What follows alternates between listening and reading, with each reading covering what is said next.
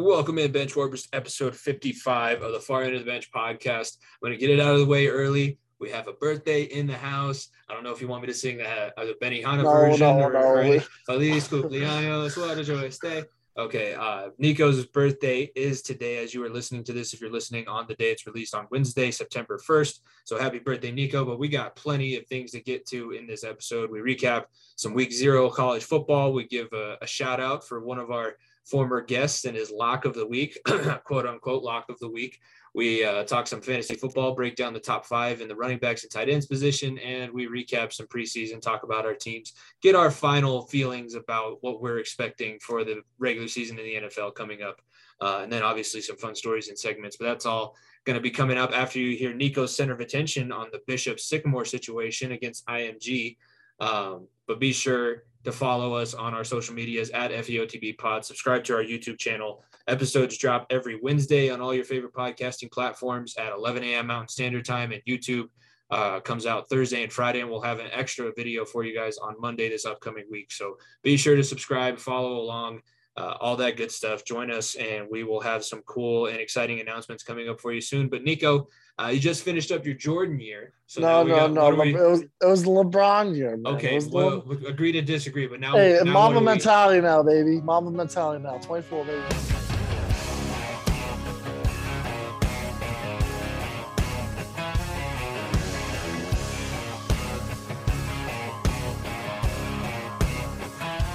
I've had a large mouth pass, bust smile, and a couple beautiful girls tell me goodbye. Trucks break down, dogs run off, politicians lie, been fired by the boss. It takes one.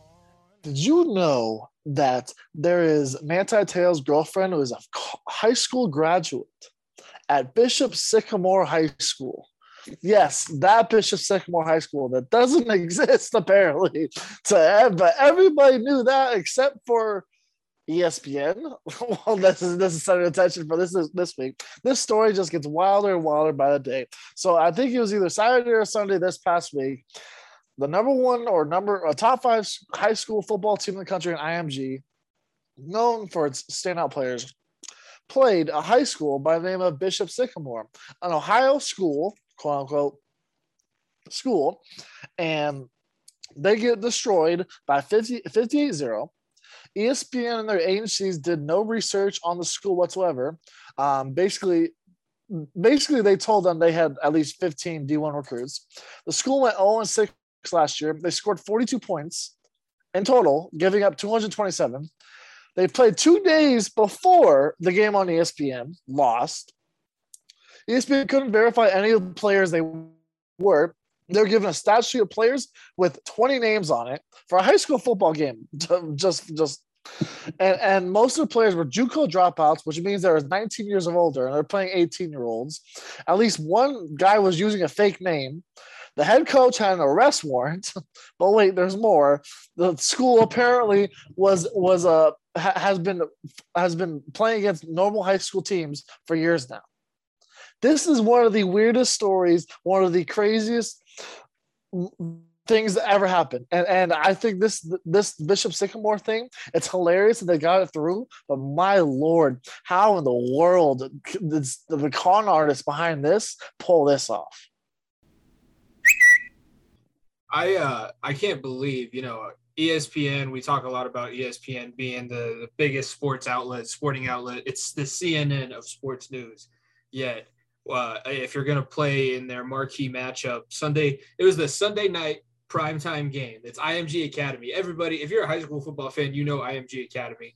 And they go out and they let them play against this team that lied about the kids that they had on their team. They said that the roster that was sent 2 months in advance when they were scheduling the game didn't match the roster that was there Sunday. And the fact that they played a game Friday and Sunday, that's illegal.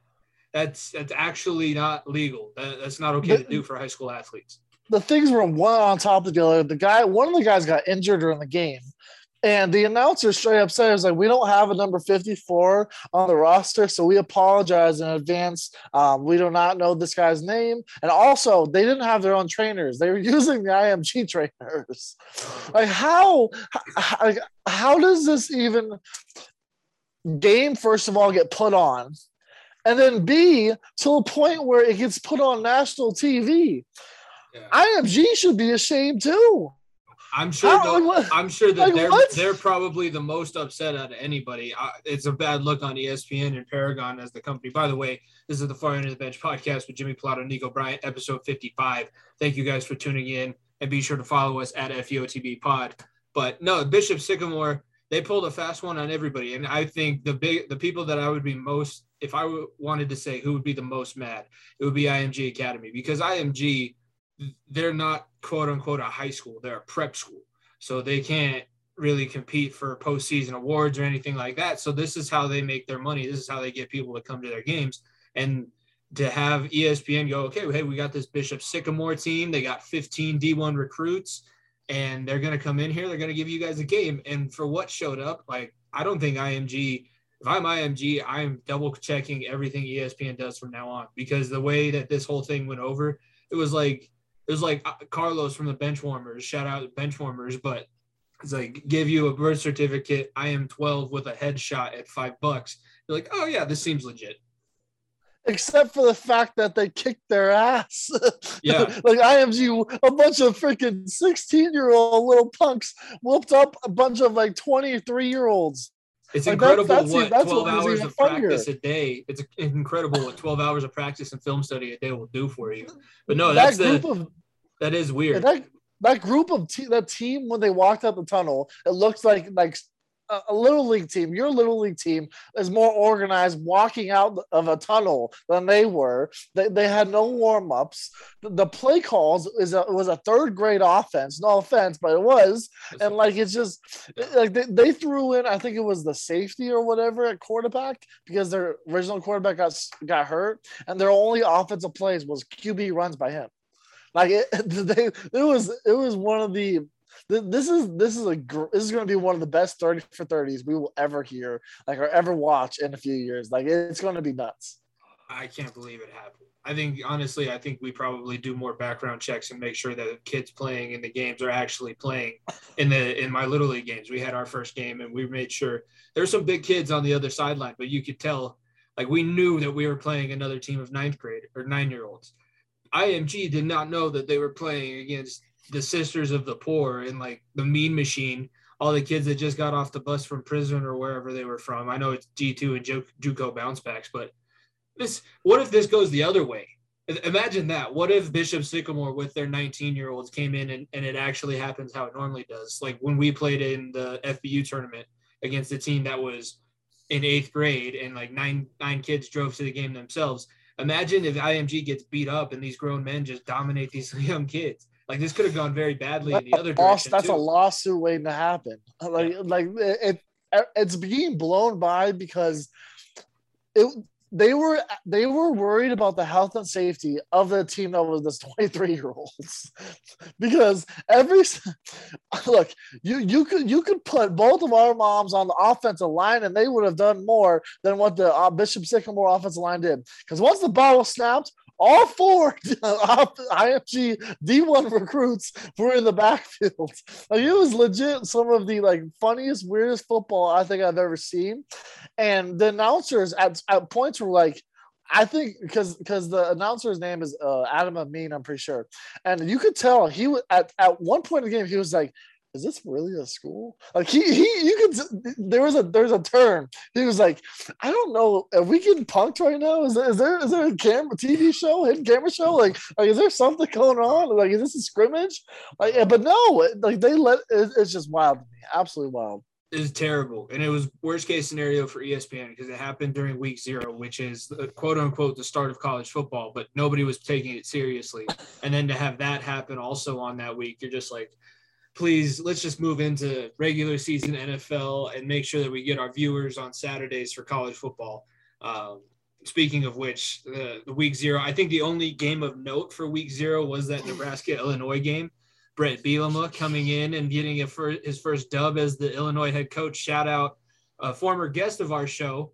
He gave his lock of the day, #Fear or Locks, Jeremy Fear. Shout out you, buddy, putting out Illinois losing to Nebraska as his lock of the day. -7 also. -7. Yeah. He said, take the spread. Take the spread. So, and it didn't go that way.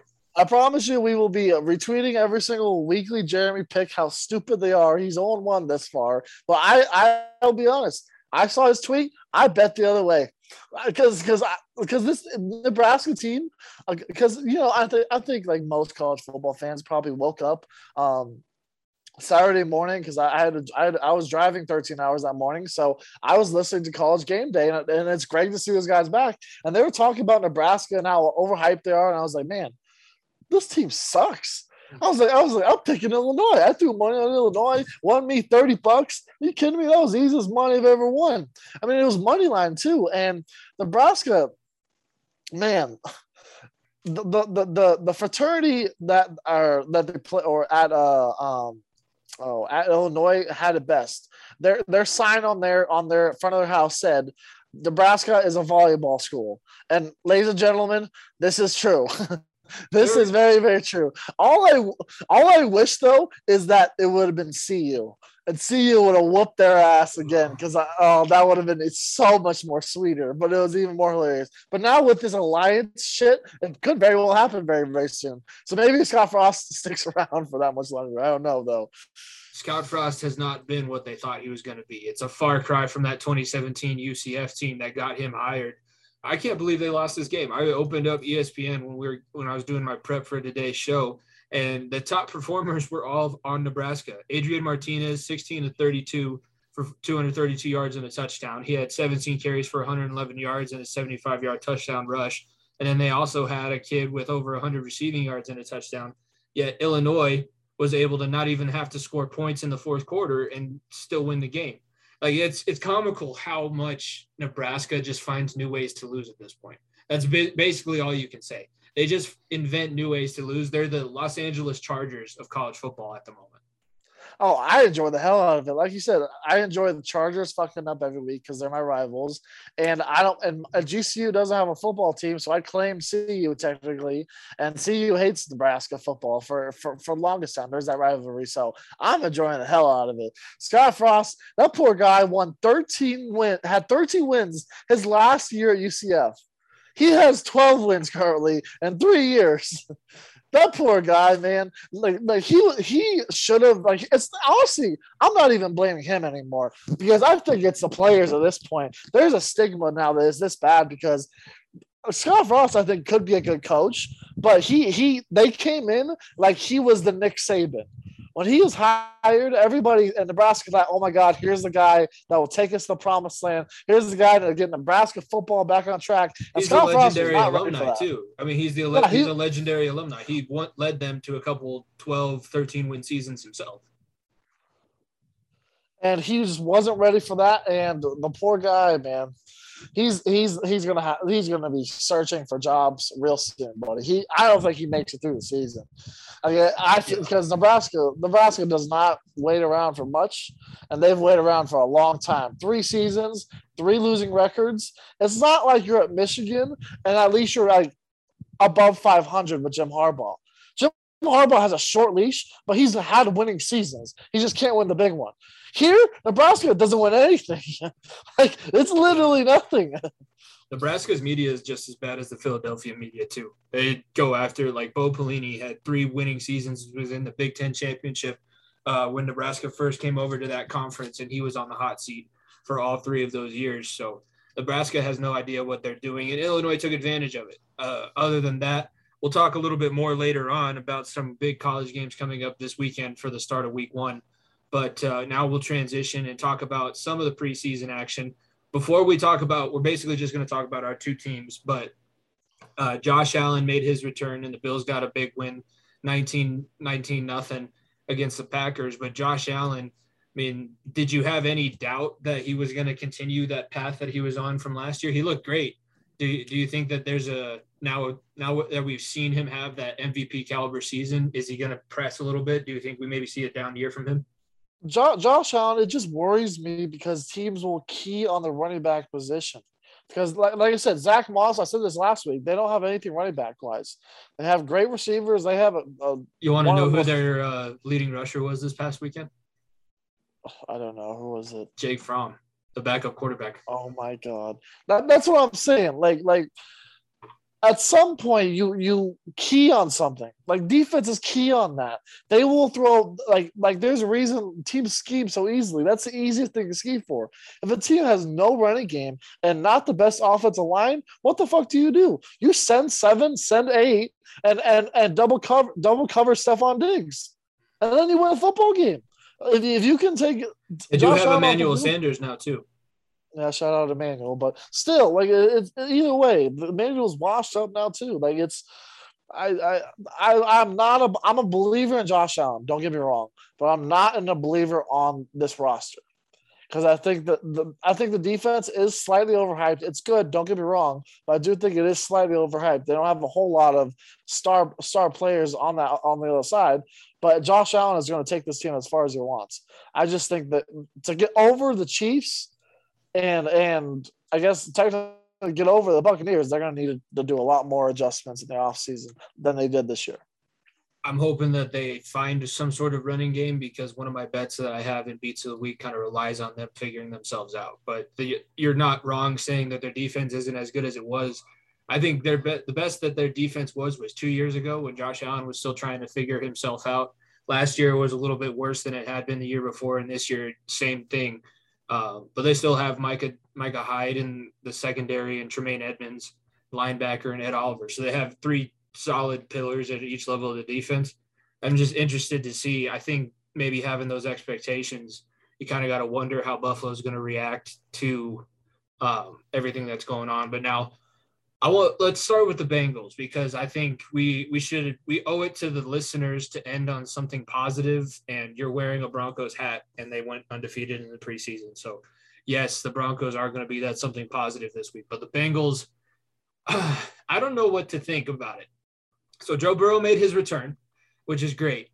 And our pansy-ass head coach took him out like 2 minutes into the game. I think he got maybe half of one drive. Stupid.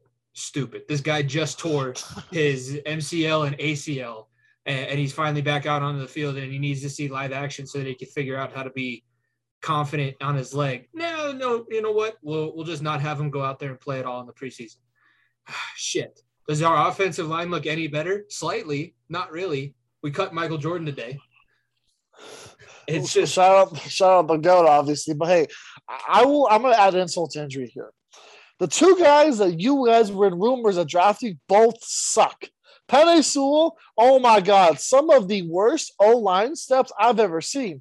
Did you see him against the fucking Jets? Oh my God. Kwity Paye had 3 sacks on him alone.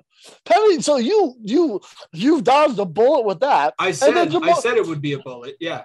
And then Ja'Marr Chase also has more drops this preseason than he did all of college. I seem to remember you having a highly drafted receiver that had a case of the drops last year too. I know, but there's a difference. We drafted him at 15. You drafted him at 5. Well, I think Chase. I think that Ja'Marr Chase, to be the number 1. If he fixes his drops, I think Ja'Marr Chase is better than Jerry Jeudy. I think he shows a higher ceiling than what Jerry Jeudy shows. I think Jerry Jeudy still is the best route runner in football right now. I think Ja'Marr Chase has a lot of talent. Don't get me wrong, but right now, Joe Burrow, first of all, he's going to be so scared he's going to be so scared week 1, and it's going to be terrible. It's a blessing you didn't draft Penei Sewell because Joe Burrow wouldn't have been healthy at all through the preseason. He would have gotten one lick, like moving Penei Sewell, who hasn't played football in 1 full year, to right tackle right away, which is probably what the Bengals would have done too. That would have got Joe Burrow a career-ending injury. At least the Lions don't care because Jared Goff is not the future of this team. Like, they're going to be drafting a quarterback next year. Everyone knows that, so they could care less. So, like, it's just funny to me, and I think Ja'Marr Chase has a high ceiling, but if Joe Burrow can't stay upright, it doesn't matter how good Ja'Marr Chase is. AJ Green was the top 5 receiver, but he was meaningless unless you played fantasy football. Yeah, he hasn't been a top 5 receiver, I think, in 2 seasons.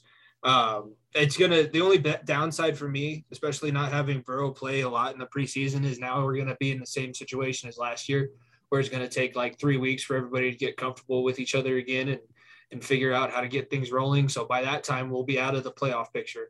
Don't worry, I wasn't predicting playoffs for the Bengals anytime soon, but I'd like to be in the conversation. I think what I'm most worried about now after watching what they did in preseason is, maybe they're just not coached well enough to put themselves in positions to win. Because some teams, I think the Jets are a great example. Look at them last year. They weren't coached well enough to just somehow put themselves in position to win. And I see similar things in the Bengals and Zach Taylor this year. So that's why I'm already starting to – my Sunday ticket kicks in after September 2nd next week is when Sunday ticket kicks in. So I'll be watching game 1 of the Bengals versus the Vikings. And I'm just getting everybody prepared. It might be a long season. There might be a lot of heartbreak. I might give up, week 2 of this year instead of week 4 or 5 or whatever I gave up last week. But we should have at least something decent to talk about. And I think, especially, I was at the game Saturday, so I watched it in person, but your Broncos picked the right guy at quarterback. I just want to remind everyone, literally as last week's episode was released, it was announced that Teddy Bridgewater was a quarterback. So kudos on me for my sources, that because all my credible sources that I know everywhere around Denver telling me that Teddy Bridgewater is going to be the quarterback because he is. I don't know if it's the sexy pick. It's the pick that will get this team to the playoffs because all I have seen from this defense, and it's preseason, so I don't care really much about preseason. But we faced three of the shittiest organizations the first 3 weeks of the season. We faced the Giants, who were 4 games under 500 and almost made the playoffs. We faced the Jaguars with a rookie quarterback and the Jets with a rookie quarterback, which means Trevor Lawrence and Joseph Fields are not going to know what hit them when this defense comes rolling. Giants worried me a little bit, but I still feel like this defense is strong enough. This defense is going to be a top 5 defense. Lock it down. Question will be whether Teddy Bridgewater will not make mistakes. Will he be able to throw the ball over the top to KJ Hamler like Drew Lock? No, he won't. Will he be able to get Noah Fant in the flat? Yes, he will. Will Jerry Jeudy be the next slant god like Michael Thomas? Yes, he will. Courtland Sutton, who is one of the craftiest receivers who people forget about, is an absolute stud. Dude is coming back from an injury. He was a Pro Bowler 2 years ago, and he's coming back healthy too. This offense has the right weapons. This, like I said last week, all this tells me is that Aaron Rodgers will be in orange and blue next year. I'm still hoping now because he wants out. And the Broncos, all this means is that they're going to be shopping next year. If Teddy Bridgewater still makes the playoffs, they're going to be shopping next year. Drew Lock took the step down like a man. He said, I lost a job, blah, blah, blah. Yeah, you did. And you had 2.5 years and you were unhealthy. And if it wasn't for a 4-game stretch, his first year in the NFL, Drew Lock would have not been on this team. Let's be honest. He would have not been on the team. We are basing the fact that Drew Lock is going to be a good quarterback off of that 4-game stretch. That's what Broncos fans have to realize. The Broncos fans are so, I'm talking as in general, we're so greedy because we've had Peyton and we've had John Elway that we expect greatness from the quarterback position. I'm telling you right now, Teddy Bridgewater will get us to the playoffs. Will he win the Super Bowl? Probably not. But this team will be back to winning football and we'll be playing meaningful games in December. We haven't had that for 5 years. I'm sorry. It's not like we're going to the Super Bowl right away. It's a slow grind. This defense is going to be incredible. And, man, people were like, well, why did you not pick Joseph Fields then and let Patrick Surtain is going to be a top 3 cornerback in football. Guaranteed. I promise you, bucket. He is going to be that good, and not passing on him and letting Teddy Bridgewater start for a year, that could be a good quarterback in next year's draft. You took the cornerstone of your secondary in the first round instead of waiting on a quarterback for a full year to sit under a guy. That gets your team back to the playoffs right now. It does. and Teddy Bridgewater, he's like people are acting like he's this bum. He is not a bum. He has been 2 years under. Okay, but he's sat 2 years underneath Drew Brees. Any quarterback that does that learns something. He was in the Sean Payton offense, and he was a Pro Bowl quarterback. He went to the Pro Bowl. Yes, he did. Look it up. He went to the Pro Bowl. Like, he will do the smart things. And what beat us last year? We lost too many games last year turning the football over. It was like, nope, there's Drew Lock throwing an interception. Oh, there's this because we can't score an offense. Teddy Bridgewater will do the smart play and get this team to stay on the field and let your defense go to work. Because that's how we won Super Bowl 50. Newsflash, Peyton Manning didn't win Super Bowl 50 for us. It was Von Miller and DeMarcus Ware and the no-fly zone. Shout out Vaughn for getting back on the field for the first time since he tore his. He didn't see any even preseason or because it's been 2 years. It's been 2 full seasons since he hasn't been on the field. He tore it in the not the preseason. He tore it in training camp last year. Yeah. Didn't play the year before because they didn't even have preseason last year. So he's been out for a while. It was good to see him back on the field. Being at the stadium, I mean, this defense. They're also. I think Fangio at least is a good head coach because they're not going to panic. And this defense is very bend, don't break. Because there are a couple times Perkins for the Rams, who's a third-string quarterback, like going to be a classic line from Major League, this guy's going to be bagging groceries in 2 weeks. He's not going to be an NFL quarterback. But he had a couple decent drives. The defense was able to weather the storm and then kind of come back and make big plays when they needed to and force field goals. That's what the Broncos defense – that's the same thing that they did – in 2015, because remember that Vikings game early on in the season that came down to a defensive stop. If they can put themselves in games where it comes down to a defensive stop, that's putting yourself in the best position to win. That's hedging your bets. That's doing everything that you can, because now I agree with you that they're in a good enough place and all the positions around the quarterback, which is still the most important position, that as long as you don't give them, if every possession ends in a kick, you should be in every single game. If you have no possessions that don't end in some sort of a kick, you should be in every single game. But I think the Broncos are in a lot better place than I was expecting them to be. And speaking of Super Bowl 50, the guy that I think probably you could basically say that is the death of the career we're about to talk about, Super Cam Newton, cut this morning by the New England Patriots. Mac Jones is given the keys to the offense. The Frumpy King rises again. The Patriots are going with Mac Jones as their starting quarterback, but I guess I don't understand why they didn't keep him. Yeah, I don't like I look. Cam Newton is far washed. There's no doubt he's washed, and it was all on the Broncos. His career, he was literally the face of the league. He was going to be the next star of the league, not Patrick Mahomes, or Patrick Mahomes was in the league, but it was going to be Cam Newton's league. And then Von Miller happened and ended his career basically. But I don't understand why you don't keep him on the roster. Mac Jones gets hurt. Here we go. Brian Hoyer coming into the football game, year freaking 25 as the backup quarterback. He's the Josh McCown of this team. He just always finds his way on a roster as a backup quarterback. It's always the Patriots, though. I don't know. Belichick loves him. No one else around the league picks up, except the Browns that 1 year because he was a starter, I think, for Cleveland or something. But still, he was more valuable on your team than he is not. Let's put it that way. You could have got something for him. They probably did try to get something for him. Obviously, Belichick, the COVID stuff that happened last week where he had to miss 5 days of practice didn't sit well with Belichick. That's all that told me. I think that coupled with the fact that he missed games for COVID last season, so he's not learning from his mistakes. Belichick gives you one chance to make up for your mistakes. So, look, Mac Jones, there was no doubt that he was going to be a starter at some point.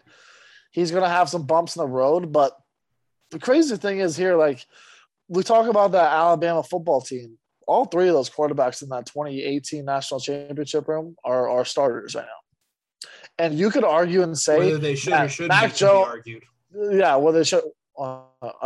Look, each one is there's on their respective teams. They are the starters. But I'm saying that they're not like bona fide starters wherever they go. There's certain situations that they're in. Yeah, yes. But still, these all three of them, and Mac Jones is the guy that I'm looking at. And I'm like, this guy I think could be the best one. I'm serious. Jalen Hurts, they're already trying to trade for Deshaun Watson over there. They already want Jalen gone.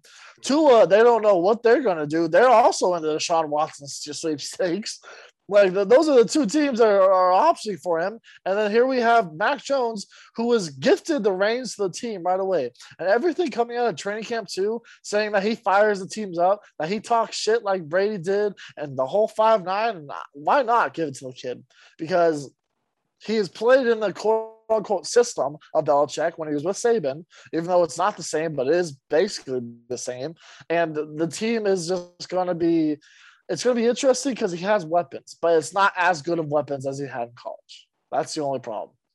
Yeah, in the conversation, I mean, we had a conversation with Charlie that we ended up not releasing, but he said, we asked him point blank, what's the difference between Mac Jones and some of the other quarterbacks? He's like, it's not talent. It's not anything like that, but the guys love to play for him. And you saw that in the way that he handled himself last season. And, you know, he had the numbers to be in the Heisman conversation. I'd say that he probably showed enough. And I put in my notes for the show today, Belichick and the Patriots is not an organization that the media is going to bully to play somebody. Like, Belichick wouldn't have made this decision, give him the starting position, and then cut Cam Newton if he wasn't 100% certain. This isn't just a gut feeling for him. This is, okay, I've made the decision. Mac is going to be the starting quarterback, and we're going to see what we can do moving forward with him. And we're on to the next thing. And he cut off all distractions. There's no, like, obviously Cam Newton's not going to do what Drew Lock did after he loses the starting position and come out and have that press conference. He's going to be upset. But Belichick cut that off now, and we'll see. I think the good thing about Mac Jones is that he doesn't necessarily look like he understands he shouldn't be there.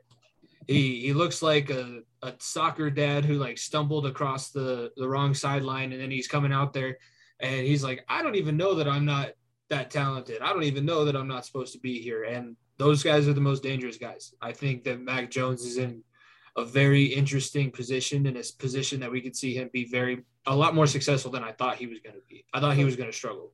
The Belichick would have had to change the offense for Cam to be successful. He could run the same offense and same technicality scheme he did for 15 years with Tom Brady as he can Mac Jones, because it's the exact same play style. All you got to do is just change the players out, and then he can do exactly what he's been doing and get his teams back to Super Bowls. The other side of this, Cam Newton. What happens with Cam Newton? Now, I mean, I think that you're probably right. I think the Patriots probably looked for a deal, but I don't know of a team that would take – honestly, I think teams would probably take Colin Kaepernick in their quarterback room before they would take Cam Newton, just because we know the level of play Cam's going to be at, and it's not where it used to be. So he's not worth picking up right now because it just causes more of a headache than it's worth. Let's just pray he doesn't end up here in Denver, because that would be a absolute nightmare. I think having Cam Newton on this team is the wrong way to go. Why the hell would you even contemplate that? I think teams like, honestly, a team that popped in my head, why not Green Bay? Green Bay, you can bring in Cam Newton as the backup, and then that's the guy that's going to be the quarterback next year, because Jordan Love is not ready. He is not ready at all. He looks terrible. And Cam Newton, it's honestly, I wouldn't even mind seeing him go back to Carolina, because Carolina still doesn't know what they're doing with their quarterback situation. What about Dallas? Dallas, if they replace Dak with him, I will happily welcome Dak to Denver, Colorado. I will walk him off the plane and into the Broncos facility there in Dove Valley. I will happily do that, because Dak Prescott is that special of a talent, and he is just getting fucked over because the Cowboys fans are that ruthless.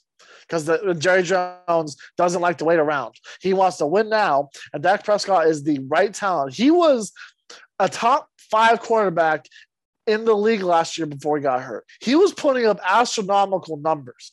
That defense was just horrendous. It was league in passing 4 weeks after he broke his leg. Like the dude is that good. I hope they bring in Cam, and I hope they give him the job, because I would love Dak here in Denver. But it's just weird.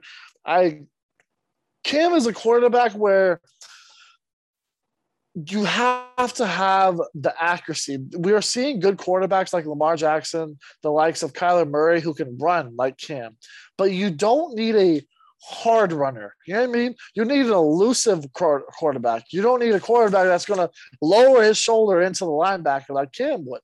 And honestly, it's showing how that wasn't sustainable. And oh man, I think his inaccuracy is just not going to get him a starting job anymore.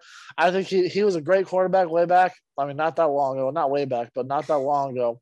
Years. But yeah, but it's going to be slim pickings. Let's put it that way. Because teams would rather just swing and miss on a rookie quarterback right now than go back to Cam Newton, and I don't blame them.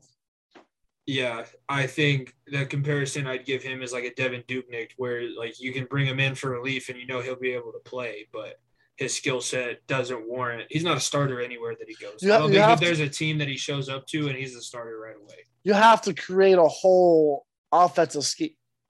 Cam Newton is not the type of quarterback you're going to be able to plug and play into certain schemes. Why the Patriots go on Mac Jones? Because Belichick can run the offense he wants to run.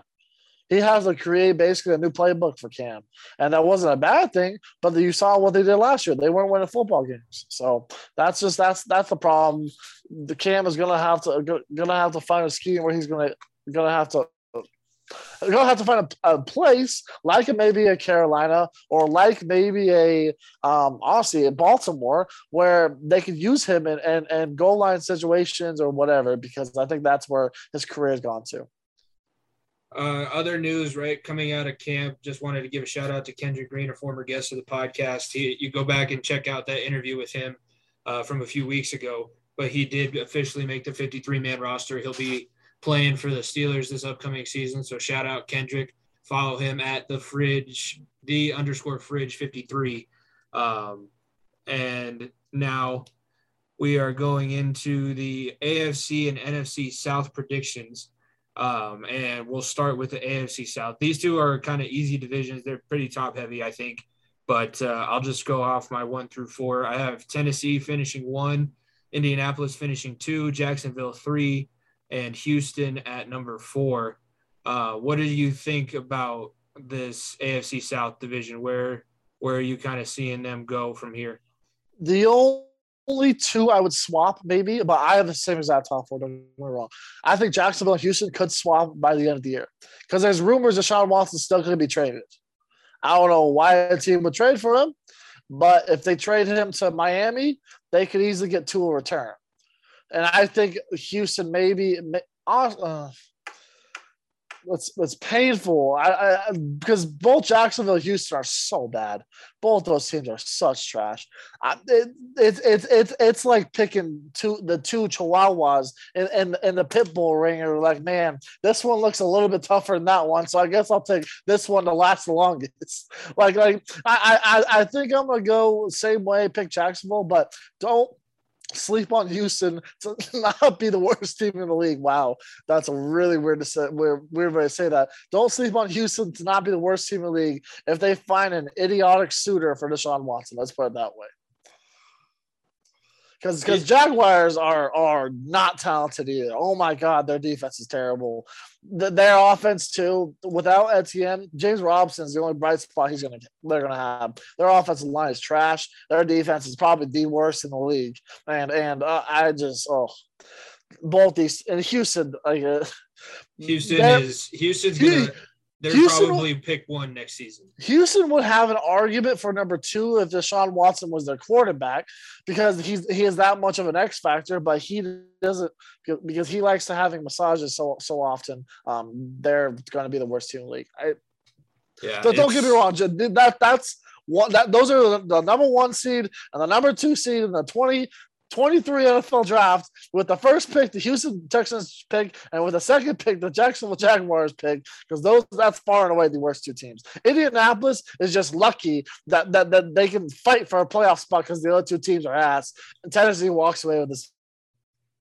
I think that it's got to be Tennessee's division to walk away with. If they don't take it this season, then they're never going to be able to get over that hump. And that's kind of where I see Tennessee going and Indianapolis. I think depending on their quarterback situation, just because I don't think that they're any better than what they had with Philip Rivers last year, I'm not going to put them at number one. And Tennessee did everything that they could to move themselves up. Bringing in Julio Jones was big for them. Now they have Julio Jones, A.J. Brown, Derrick Henry. They lost two critical type pieces at tight end, so that's not good anyways, but they should be able to make up for it. Hopefully they got to figure out their defense too, but I would say that if Jacksonville doesn't win it this season, they're probably never winning a division title. You mean Tennessee? But yeah, Tennessee. They won the division last year or 2 years ago. I'm pretty sure. Yeah, they won it last year, but it was they won it last year and then lost in the first round of the playoffs. The one thing Colts fans are hanging on to is the fact that Andrew Luck was throwing footballs in Denver, Colorado. That was the highlight of the Colts season right there. No offense, Colts. Don't bring up another Colts quarterback transitioning in Colorado. I'm just saying, I would love Andrew Luck too here in Denver. The fact he was here in Colorado, also apparently the fact that he asked if the team wanted help. He didn't know anyone here in Colorado. Apparently he was hiking and he saw them practicing and he was like, man, do you guys want me to come out to practice? In Colorado, by the way, in Colorado. I mean, all I'm saying is he's got an itch for football. He does. He's got an itch. And all it matters, and Andrew Luck is 31 years old. I read that somewhere and I was like, holy fuck, he could play another 7 years. He's only played 6 seasons. Oh man, I would love Andrew Luck. That would be Colts fans. I think would be more pissed about the Andrew Luck situation than they were about Peyton. Like I think that would be the nail in the coffin. I am striking against this team. Take them back to Baltimore.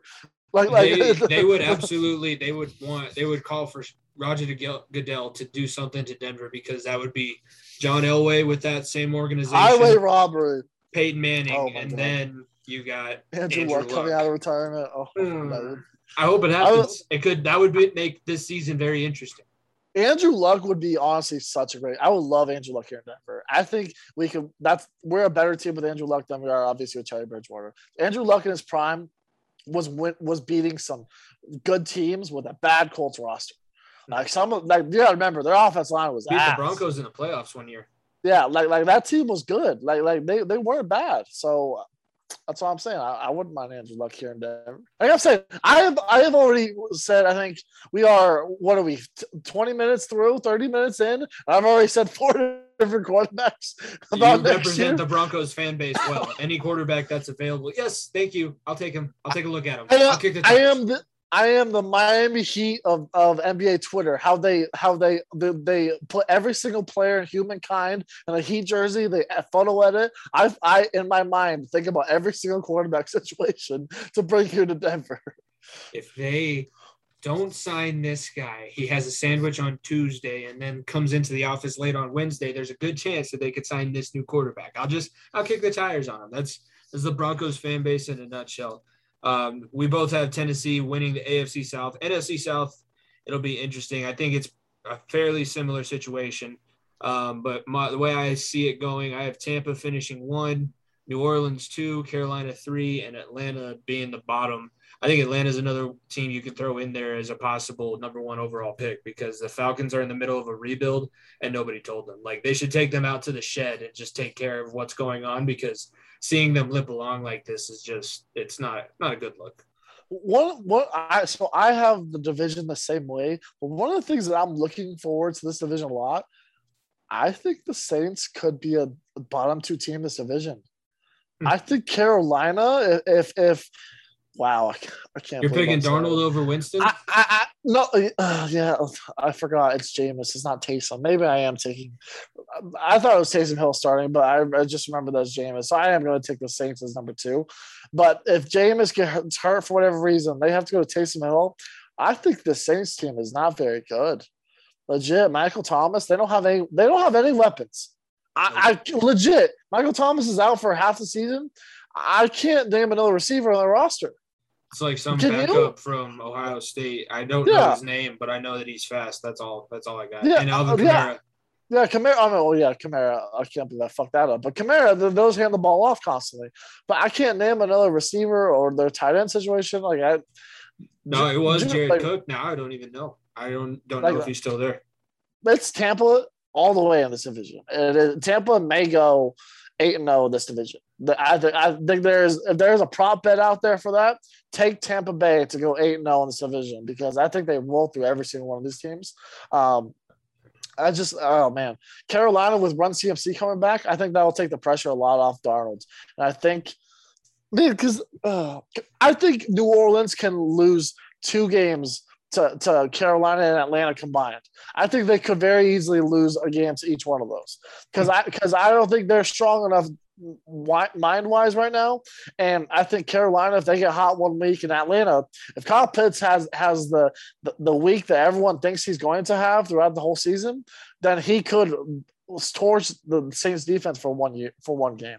So that's why I don't think the wild card position is going to be taken from this division. I think it's going to be Tampa, and that's it.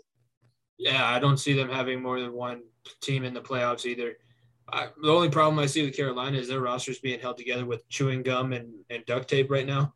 And I don't know if you can get – They got a good coach. Matt Rule is a great I like coach. Matt Rule. They have decent pieces. They have the cornerstone running back. They need help on offensive line badly, and they need help on defense. Unfortunately, I mean, good for Luke Kuechly getting out before his brain was total mush, but the way that he ended up retiring left them in a hole they haven't been able to climb out of. The Carolina is still trying to figure out their 2 main identities, and we saw last year if CMC goes down, that's it. They don't got anything else. Like that's all we brought. We brought one weapon to the fight. But no, I think Tampa is a lock for the postseason this year, possibly a 1 seed in the NFC. And someone bet $1,000 on the bet on the Bucks to go 17-0. I saw it was like I think it's a $150,000 payoff or something stupid like that. And I was like, oh my god, this guy's. I don't know if I'd take them to go 17-0. Yeah, you paint yourself into a corner when you go 17-0. I'd say that. I think there's a good chance they go 8-0 in the division. I don't know about 17-0 throughout the whole season because teams lose every now and then, or they throw games like the Colts and Saints did. What was it, 2009, 2008? Yeah, or the Eagles throwing the Week 17 game last year. That's also an example. True. Also true, yeah. But that's going to bring us. We have Tampa winning the NFC South. So now we've gone through and predicted our standings for each division. So we'll see. We're going to start our pick 'em next week. Once week 1's getting underway, we'll have Thursday night football on the 2nd between the Cowboys and Tampa Bay. We'll get to see Tom Brady and the Bucs, see if they can repeat back in 2021. But now we got to look at some baseball. We got a 30-day march currently to the postseason all the way through September. And then we got the postseason baseball in October. So we're going to look at the standings so far and see where the teams are sitting in all the divisions, and also look at the wild card. I know we don't pay a lot of attention to baseball, but playoff baseball is exciting to watch at least. It'll be interesting to see the World Series. The World Series and the wild card games. The wild card games are wild card games are nuts. Yeah, I think that's interesting. We'll start in the American League. Tampa Bay has a 7-game lead on the division over the Yankees. The Yankees will come up again later on in the standings, but Tampa is followed up a really strong pandemic season with another pretty good run right now. They're the hottest team in baseball. I'll talk about them. Didn't the Yankees win 13 in a row? How are they still 7 back? That's how far they started back. What the fuck? They were god awful. Remember, they were the Rockies and the Yankees at one point were the worst team in both of their leagues. It was the Yankees' worst team in the American League, Rockies' worst team in the National League. So that's how far the Yankees have climbed themselves out of a hole. But no, Tampa Bay, they were focused right from the start, and they're in the same kind of zone that they were in last season. I don't see anybody touching them. They have a plus 171 run differential, so they dominate people, and they're 9-1. They won again tonight, so they're on a 9-game winning streak. I'll talk about the Tampa Bay Rays a little bit more in this episode in one of our other segments, but Tampa's got the East pretty much locked down. The Central, Chicago, the White Sox have a 10-game lead over the Indians. Everybody else in the Central sucks. That division is terrible. Yeah, the Indians are second in the division, and they're just 500. Everybody else is below 500. I'm pretty sure the Rockies would be like 3 games back of that division or something stupid. Yeah, the Rockies only have 4 less wins than the Indians right now. The Rockies have 60, the Indians have 64. So Chicago's got the East pretty much sewn up. The West, Houston has a 5.5 game lead on the Athletics, but Oakland's making a little bit of a push. That's actually, it doesn't look like too close of a race right now, but the Astros and Athletics could be right down the wire, and I could see the Athletics maybe sneaking away the division and putting Houston in the position where they have to play in the wild card game. Yeah, Oakland always, for some reason, just finds a way to get in the playoff picture.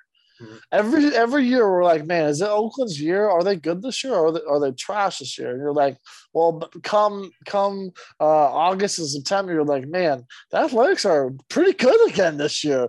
And I think the Athletics have one of the best managers in baseball. I think it's Bob Melvin. I'm pretty sure his name. And the way he constructs that team, him and the Tampa Bay manager, as much shit as he gets for doing the Blake Snell thing, he gets that team has been built not overnight. That team has been built the right way, and the Athletics are always in the picture. Same with Tampa for whatever reason. And both those teams are playing terrible stadiums. The freaking Athletics playing the Raiders' old stadium. The Athletics are in the same boat as the Coyotes now, where they have to go find a new stadium to play in. And then Tampa Bay, who is the number one team in baseball, I'm pretty sure, they can't even get 5,000 fans to a game. 5,000, by the way. That baseball games on average on a freaking Wednesday night is like still 15 to 20,000 people. 5,000? Are you kidding me? God. Baseball fans know that when somebody asks you if the Athletics are good, you got to go. It depends on how you watch baseball, because they're at a plus 67 run differential. Yet they are, I would say even if they are a wild card team, they're a liable club to make a little bit of a run. And then, like I said, for the wild card, the Yankees lead that by 2 games, and I believe the next team behind them is the Athletics. I'm gonna pull up the wild card. And with baseball, it's 1 game wild card, right? And then that winner plays on one seed, right? Yeah, the wild card is pretty much if you're familiar with wrestling or like a 16 tournament where it's double-sided, it's like a pigtail match to get onto the actual bracket to get through into the World Series. So the wild card is just a 1-game playoff. Yeah, I went to that wild card game because I'm here in Arizona this week. I went to that wild card game where the Rockies lost the D-backs way back when. That game was so exciting, except Archie Bradley hitting a fucking triple on us. I remember that. That was heartbreaking. All right, moving on to the NL side, the NL East. The Braves have a 3.5 game lead over the Phillies, but that's similar to the Central. Nobody else is really great in the NL East. The Phillies are. Bryce Harper looks good, bro. Bryce Harper should have been an all-star. The dude rakes right now. He is like the best, highest player in baseball. I know you hate Bryce Harper. Do you think he remembers he plays in Philadelphia, right? Not Washington anymore. Like the guy has actually been playing really well. He's in the MVP conversation right now because obviously Tatis has been injured, DeGrom's injured, and the NL it's basically wide open for the MVP race. I mean, everyone thinks it's going to be Tatis, but you don't know, and he's played really well. Yeah, the Phillies are in a good spot. They're 3 games back in on the Braves right now as it sits. They just won tonight. In the Central, Milwaukee has a 9.5 game lead over the Reds. I don't know how they keep winning, but they continue to win, and they're winning without their best players playing very well. They have great pitching. That's all you need to talk about. The pitching in Milwaukee is different. Let's just say that. That's all they don't score a lot, but they win games ugly. 2-0, 3-0, like 2-1, like they win stupid games like that. They got a plus 121 run differential, so that does speak to the pitching staff just being able to shut people down. For the NL West, the Giants have a 1.5 game lead on the Dodgers, and the Padres are 14.5 back from there. So the 2 teams that people thought were going to be competing for the NL West are not. The Giants have the lead in that division right now, and then obviously the leader for the NL wild card are the Dodgers. They have a 12.5 game lead. So Dodgers have their playoff position locked up no matter what, and then everybody else is kind of just there. The one interesting thing that, because everyone's like, it's the Padres and Reds right now. I think the Phillies are the 3 teams that are fighting for that last wild card spot. And it's basically what team wants it more. Because all 3 teams, the fucking Rockies, as shitty as we are, we swept the Padres. The Padres don't want to play, obviously. They don't know what their identity is. They have a damn good roster. That is a World Series type roster. I said it before the season started when we actually did a prediction for the Padres. I was like, Padres are going to be good because this team is damn talented. And they don't know how to win baseball games. There's no sense of urgency. There's zero. The Reds have urgency. Castellanos, man, all Castellanos needs is a world tragedy to happen. The guy's going to send you deep 450. And the Phillies have the hottest guy in baseball right now, Bryce Harper. Like, it's the Padres don't want it right now.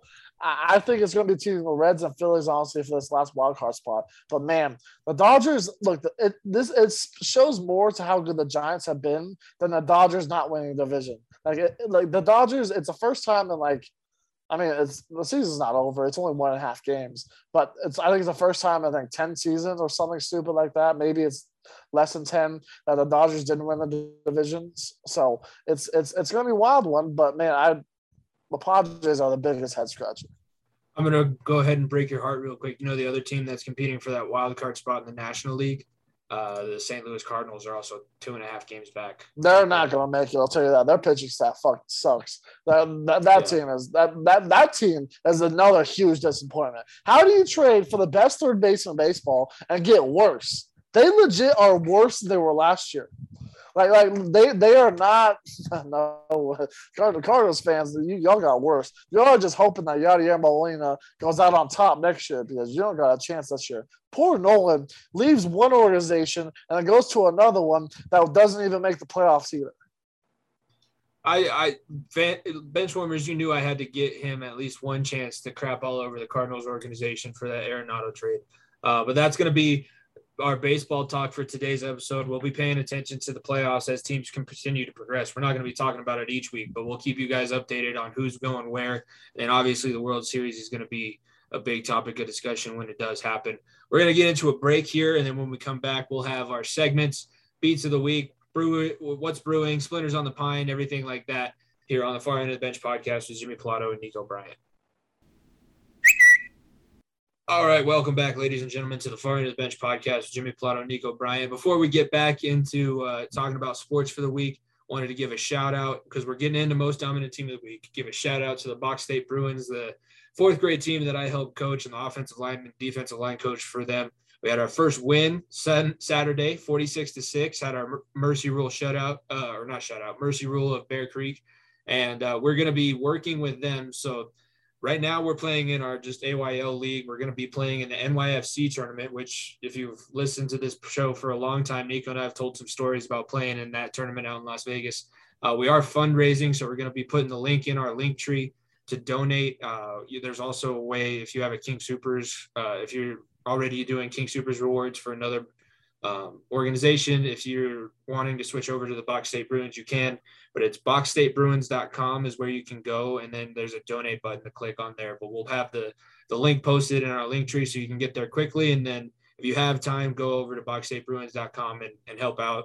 Because the more money we raise, the more fun we'll be able to show the kids also in Vegas. It's not just going to be a football trip. Then we'll be able to take them to a show and a dinner and everything like that. So if you have the time, be sure to donate there. But Bach State Bruins 1-0. Be sure to keep you guys updated because those kids are a lot of fun to watch, and they'll be representing Colorado come November around Thanksgiving time out in Las Vegas. So that's going to be fun.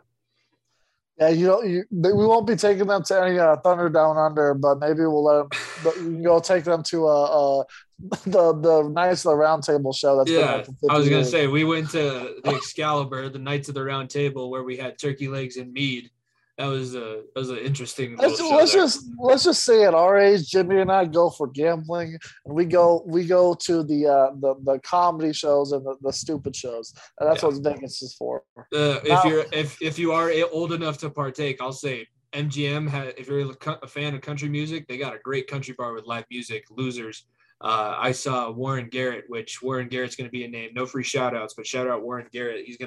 He's got something in the works that's going to be really cool for the podcast. But I'll say Losers is where I'm probably going to be when the kids are asleep and the coaches have a little bit of time to roam. I'm going to be posting up at Losers, most likely, listening to some country music. For sure. All right. So for my most outlets of the week, I had to pick Illinois. I had to. It was salt in the womb. Shout out Kendrick Green's old school in Illinois and Bo Pelini. But man, best team in the country, best record in football, baby. Number one team in college football. They want Bama, right? Give them Bama. Bama State probably, but give them Bama. Bama doesn't even know Illinois exists. Bama's like, what? What is it, Illinois? Where is that state? That's up there somewhere. Is it right? Illinois? I don't know.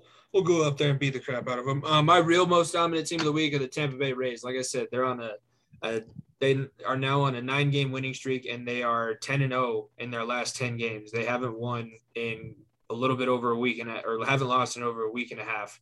So the Tampa Bay Rays are on an absolute heater right now.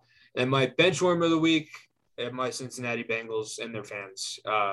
The game Sunday was not great. I didn't get to watch it because Sunday Ticket hasn't started yet, but I was checking updates on my phone, and we were winning. It was the fourth quarter, 10 minutes left in the game. We had a 12-point lead, and guess what? At 5 minutes left, we didn't. But we had a 4-point lead at 5 minutes left. And then they ended up scoring with like 2 minutes left, and they had to score a touchdown to take the lead. All we had to do was hold them to a field goal, and we couldn't do it. Did they? I thought it was like a minute 30 left. It was a fourth down, and they threw it up in the end zone. They caught it. So it was a Hail Mary. They lost. It was similar. I remember preseason football. Yeah, one week last year, CBS's game ended, and they got to flip to the end of the Browns-Bengals game. And it was the one where Donovan Peoples-Jones had the toe tap in the corner of the end zone. I was like, are you fucking kidding me? I finally get to see them play, and I have to watch my heart get ripped out on TV. Are you kidding me? Yeah, so bench warmers of the week, Bengals, and our fans. We're in for a long 6 months. Don't say our, because I'm not a part of that. I'm saying I don't claim. I don't have for you. The collective we in my head. All the fans that know how to spell Cincinnati correctly. It's not many of us. My bench warmer of the week, it is my second favorite tennis tournament of the year is this week and next week, obviously. The US Open has been going on. You'll hear about some of my beats of the week later on for the US Open. But my bench warmer of the week is freaking Tsitsipas. This Greek guy took a 10-minute bathroom break because he was losing by 2 sets to Andy Murray. And Andy Murray was one of my favorites. It was Roger and it was Andy Murray. Andy Murray is way past his prime. The dude's like 38 years old, and he is unranked. And Tsitsipas, I'm pretty sure, is the third-ranked guy in all of tennis right now. And he was losing to Andy Murray in the first round. And basically, there's this rule. It's a very vague rule in tennis that each player gets 2 bathroom breaks if it goes 5 sets, because it's a 4-hour match, and they allow 2 bathroom breaks. But you're not allowed to check your phone because you can't be coached. That's the thing that many people don't know about tennis. The player can never be coached physically by a coach. So they can't talk to a coach. They can't whatever. They got to go and take a shit or change their shorts and come back. And Tsitsipas took 10 minutes. And if you're Andy Murray, who's I think right now 38 years old, 10 minutes in the middle of a match, and a guy like at his age, you're done for. Done. Your energy's gone. That does it for you. And the guy got a warning, and Andy Murray is a brilliant man. He, after the match, he basically came out and said, he's like, I prepared for that. That's how bad this has gotten with this guy. This guy he's good enough to not have to do that, but he was about to be embarrassed in the first round of the U.S. Open to a legend in Andy Murray, and he's decided, you know what, I'm going to go take a nice 10-minute break. That's got to be changed. And Tsitsipas, I hope the guy loses quickly because I love me saying Andy Murray. But an 8-minute bathroom break, 10-minute bathroom break, it takes 2 minutes, 5 minutes. You can wash your hands quicker than that. And sometimes they let them change their shorts or whatever for whatever reason. It should take less than 5 minutes. And the fact they did that to beat a guy who's 38 years old, I hope he gets bounced the next round. Something my dad always used to tell me: if you shake it more than twice, it means you're playing with it. And 10 minutes, I don't even know what you could do in there in 10 minutes. Andy Murray was just sitting on the court, and everyone was like, "Where the hell did he go?" Like legit, like everyone was like, because I was watching it because it was a good 5-set match, and I was like, "What in the world? What's going on?" And I think everyone in the stands and Andy Murray was like, "This is taking too much." He and it was ridiculous that you have to do that to be a 38-year-old, in my opinion. And Andy Murray's a legend of the game, but like to do that, that's just unheard of, uncalled for. Shout out the bathroom at the U.S. Open. Apparently, maybe they have those Japanese toilets that they were talking about in the Olympics. Maybe that's why it's like, I don't want to get off. There's too many cool settings. Now moving on from Benchwarmer of the Week, let's get into What's Brewing, presented by our friends at the High Alpine Brewing Company. Be sure to follow them on Twitter and Instagram at High Alpine Brew. I'll start this one because it's interesting. I was listening to last week's episode of Bussin' with the Boys and they had the Open Doors guys on. It was cool. I finally got a little bit more background on the NIL deal, but I saw this on ESPN. We have our first major domino for the NIL to fall. So Quinn Ewers, did you know about Quinn Ewers? Did you see the other story about him? I did see that, yeah. So Quinn Ewers, he decided to completely skip his senior year of high school once the NIL was allowed. He's the guy with the mullet too, right? And yeah. The full, yeah. He was the number 1 ranked prospect in 2022. He's playing high school football in Texas. The NIL does apply to high school athletes as well, but Texas is not allowing for it to go. That's one of the states, their state legislature is blocking it. He decides then he's going to skip his senior year of high school, enroll early at Ohio State, and he just cashed in on a $1.4 million endorsement deal with GT Sports Marketing that it's oh my God, 3 years, $1.4 million. All he has to do for it is sign a few autographs for the brand. But this is a kid who was going to be going into his senior season of high school football, and now he's at Ohio State, 17 years old. He's going to be a millionaire by the time before he even plays a single game. This is crazy. This is nuts to me. First of all, I think the cutoff should be high school. I think it should be illegal. That's the worst thing. Texas needs to. The state legislature needs to crack down on that. But like 1.4 million, that sets his family up for years, and the guy hasn't played one snap of college football. I understand if you're Bryce Young and you're the quarterback at Alabama and you're signing autographs. I understand that. The guy hasn't played one snap of college football, and he's at the school on $1.4 million. Imagine the recruiting this does for Ohio State.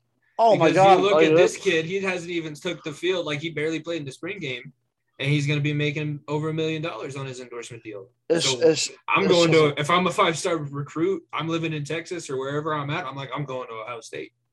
I'm going to go make me a bag before I even get on the field. Honestly, I'm rooting against the guy. I hope that he runs away with the bag.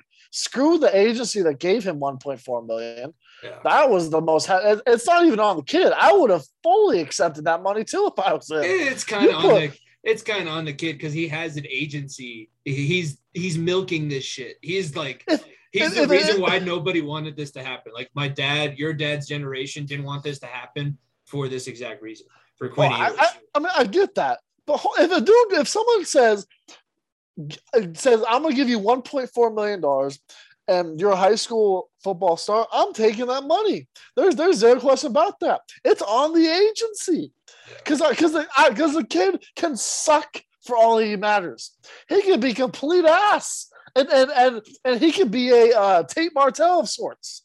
Imagine how much money Tate Martell would have gotten coming out of high school after QB1 and all that. The dude doesn't win the job at Ohio State, doesn't win the job at Miami. Like what? Like I hope the kid gets the bag and never plays it down at Ohio State. I know that's terrible to say, but I hope he gets the bag and just done for it. And the agency is in debt for a long time because that's just idiotic move on him. The kid is a genius for marketing himself and to a point where he can get $1.4 million. But that's just ridiculous. It skews the market completely. It's not something. Listening to the Open Doors guys and then seeing this story, I was like, that's not the Open Doors guys. They actually laid out the benefits. Like I knew that there were benefits to the NIL being signed. I just didn't know enough about it and didn't have it explained to me in a way that I could really understand. But now having that knowledge, it makes sense. And then seeing this, I'm like, this is exactly why those old fuddy-duddies were able to keep it this way for so long. Because they're like, oh, well, then what's the difference? They're not playing for the integrity of the game anymore. And I can see that. This kid is not playing for the integrity of the game. He's got an agent. He's got a brand deal now. He's out there looking. He's out there looking to make money. He's not out there looking to make him a better player, get an education. He doesn't give a shit about his education. He skipped a year of school for this shit. There's those athletes and there's athletes that obviously do it the right way that we cannot forget about. That's why I'm still so happy about this deal. But we all knew there was going to be repercussions. We all knew it. We didn't know what was going to happen. We now we know it's going to be the high schoolers leaving high school early, and it's going to be the super conferences forming, because that's how teams think that people are going to get recruits. So that's where we're at with the NIL. Now college football is going to, I don't know about suffer for it, but we all knew something was going to happen, that it would have turned the wrong way, because every good thing that happens, especially in college sports in general, there's always a repercussion that comes back and slaps you across the face. All right, what do you got for what's brewing? My what's brewing. So shout out, I want to give a shout out here to Asher Nolting.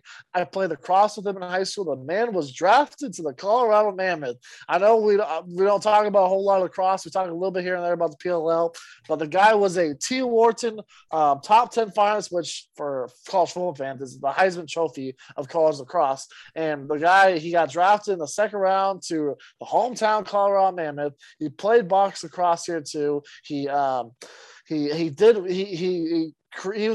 one of the founders of Unified Box Lacrosse here, so that's a great thing to see. I think there's a better shot he goes and plays in the PLL, because there's a good chance he gets drafted there too. I think there's a good chance he could probably end up there, but it's still cool to see him getting drafted. Like I said, I played with the kid, and Asher was an absolute stud. The guy is unbelievable. He's gonna be a stud wherever he goes. Let's put it that way. He was the top guy on our team for a reason. Yeah, and then speaking of the PLL, we have the semifinals this weekend. We might as well throw it in.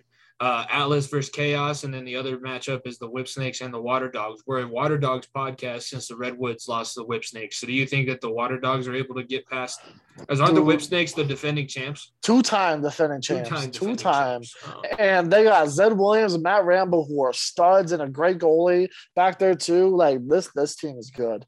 It worries me. They were an underdog through, and Water Dogs had a great season out of Connor Kelly. But if I'm a betting man, I'm almost going to bet on the Whip Snakes, because the odds are going to be favored towards the Water Dogs, and that's where you're going to make your money off of it. But I like the Atlas on the other side, because Baptiste is an absolute stud on the faceoff, and Eric Law over there for the Atlas is a stud too. Both guys Eric Law played at Arapahoe High School, and then Baptiste played at Denver University. So I think it's going to be Atlas Whip Snakes. I would love to have the Water Dogs in the final, but I just don't know if they're ready for that yet. I'm going to be a good AWL, and I'm going to go good dogs, roll Water Dogs, but everybody should know my opinion about lacrosse should be taken with about as much consideration as a 5-year-old telling you why the sky is blue, because he doesn't fucking know. He doesn't have a fucking clue, but he's going to tell you he does. He's going to tell you. So roll Dogs, I guess. Roll Dogs. All right. All right, and now we get to move on from – that was What's Brewing, presented by our friends at the High Alpine Brewing Company out in Gunnison. And now we get to go to Splinters on the Pine. What's been getting at us, sticking in our craw for the past week? I'll let you go first, because I started with What's Brewing. What do you got for Splinters on the Pine? So this is a little bit of a What's Brewing, but at the same time, it's kind of funny, but it's a heartwarming story. Please, everybody, get off my man J.R. Smith's back. The guy is living life. He is playing golf. Who's talking shit about that? Everyone's like, man, JR is he's realizing what is like in the real world, and he shouldn't be playing D1 golf and blah blah blah blah. And I think it's bullshit. The guy, if he's good enough to make the team, I am gonna throw on fucking golf. I will throw on. I think it's oh my god, what's the school name? I think it's North Carolina A&T North or something Carolina like A&T, that. yep. Yeah, A&T. I'm gonna watch the golf beats because I want to watch JR play golf. Fuck yeah, I will, because I love me some J.R. Smith, two-time NBA champion, by the way. Don't forget, two-time NBA champion J.R. Smith. Everybody's been shitting on him about, I mean, not everybody, but there's been a majority of people that are like, this isn't fair. And like, the dude's going back getting his education. And he's not taking a scholarship from anybody. He's not, I mean, he technically could be on the college golf team. But still, the guy is paying his way. He's getting an education. He's not taking money from any of the other members of the team. And I think it's fantastic what he's doing. And I think, like I said, I mean, I'm playing because on Wednesday I'm playing the TPC Scottsdale with the Waste Management Open. As you're hearing this, I'm probably playing it right now. But like it's a great like golf is one of those sports where it's good to have entertainment. J.R. Smith, man, I love JR for everything he did in Denver. Like that was I think every Nuggets fan ever loved J.R. Smith. J.R. Smith was a guy where he did not care how bad of a shooting night he was. You knew he was going to pull up from the logo before he was cool and drain one with a hand in his face. Like JR is that cool of a guy, and the two-time NBA champion. I think it's awesome. People just need to relax. I know it's weird that he's 38 years old or something stupid like that, and he's in college and he's playing golf. I think they're D1 school. Like, but lay off. The guy's living life. He's going through the same struggles that all of us had. I love his Twitter. He's been like, man, these fucking exams suck. And he was like he's tweeting out some funny shit. But shout out JR. People need to get off his back because I will have no JR slander ever on my timeline. No, if you're slandering JR at this, you're just a very unhappy person, and you're going after somebody who's making himself happy. I'll make one request on behalf of the Benchwarmers. Since you're playing a golf course on Wednesday, can we get at least one hole where we get the drive, see how well the swing has progressed, so people can go back and watch the FEOTB Invitational? Yeah. A birthday swing, maybe we'll be able to do that. But yeah, it's a super nice course. They don't have the stands up like they would at Waste Management Open. But yeah, I'm super excited to go. My mom and my brother and I are going to one of the most beautiful golf courses in Arizona. So should be a fun time. It's supposed to rain, but it's been 108 degrees here in Arizona all week. So I'm hoping that it's not above 100 degrees. Let's put it that way. I can't believe it took us this long to get into the podcast before we wish you a happy birthday, because this podcast is dropping on your 24th birthday. Yeah, so, it's Mamba year, baby. It's Mamba year. Mamba year. Happy birthday, Nico. And now we get to transition. We get to transition now to our fantasy football talk. We did this last week. I forgot. I'm a huge fan of The League, the old show on FXX. It's a great league. Yeah, it's a great show. Can't get enough of it. So I'm rewatching that now that we're talking about fantasy football. But people enjoyed our running backs and quarterbacks. I'm sure people had really big problems. Jeremy probably lit you up for both of us after we dropped last week's episode, because I know that he likes to tell us how dumb we are when we make takes like that. But we're going to move on now to two different position groups, wide receivers and tight ends. And we'll finish up next week with defenses and special teams. But we're going to go receivers first. So my top five, I'll go in descending order. So I'll start with five. I have Justin Jefferson, 5, A.J. Brown, 4, Stephon Diggs, 3, Devontae Adams, 2, and DeAndre Hopkins, 1. So what are your top 5 for wide receivers? My top 5, I got Justin Jefferson, 5. I have Stephon Diggs, 4. And I have Tyreek Hill, 3, DeAndre Hopkins, 2, Devontae Adams, 1. My reasoning for behind mine, Tyreek Hill is still top 5 receiver. I don't care how shit of a person he is. I don't care how much I hate him being on the Chiefs. That dude dropped 60 points for me in a fantasy football week last year. If Tyreek Hill is available there for you in the second round, you take him. Let's put it that way. DeAndre Hopkins and Tyreek Hill are two guys I can switch around, but D-Hop is the number one option there. And Devontae Adams is the weapon for Aaron Rodgers. Is the weapon. And I think Aaron Rodgers and Davante Adams are going to have themselves a last dance kind of year. So that's why I'm still riding Davante Adams as the number one receiver. But yeah, with those three, Diggs and Jefferson are interesting to me because Diggs is the option in Buffalo. Like, they don't have a whole lot outside of him. And Justin Jefferson, can Kirk Cousins get the ball out to him is the question. And then with your list, I didn't have any problems with it. The only problem is A.J. Brown. With Julio there, how productive is he going to be? He is – I would say he's almost a third option still, which is a little bit weird talking about because he's a great receiver. Don't get me wrong. But him being a third option because Derrick Henry's number 1, 2, and 3, and then Julio's up there too. So that's where I'm a little hesitant on A.J. Brown. But there's a good receiving core. But I think it's a very important, though, receivers especially, though, to get one good guy. You get one of these top crop of guys, then you're set. Then the rest trickle in, but you got to hit on one guy because if you leave receivers until because people like to draft two running backs right away, and they like to go quarterback 2 real quickly. You're going to be struggling for finding good receivers then in the back end because there's some guys that are hit or miss, huge hit or miss guys. And with these top 5, top 6, A.J. Brown included, we're talking about these are guys that are must starts every single week.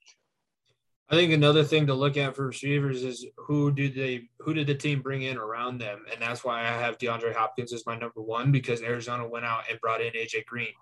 Now I don't think AJ Green is the AJ Green of 2011, obviously, but that's going to open up some more of the field for Kyler Murray to find DeAndre Hopkins. We know that he's going to throw it down there anyways. Fuck it, D-Hop's down there somewhere.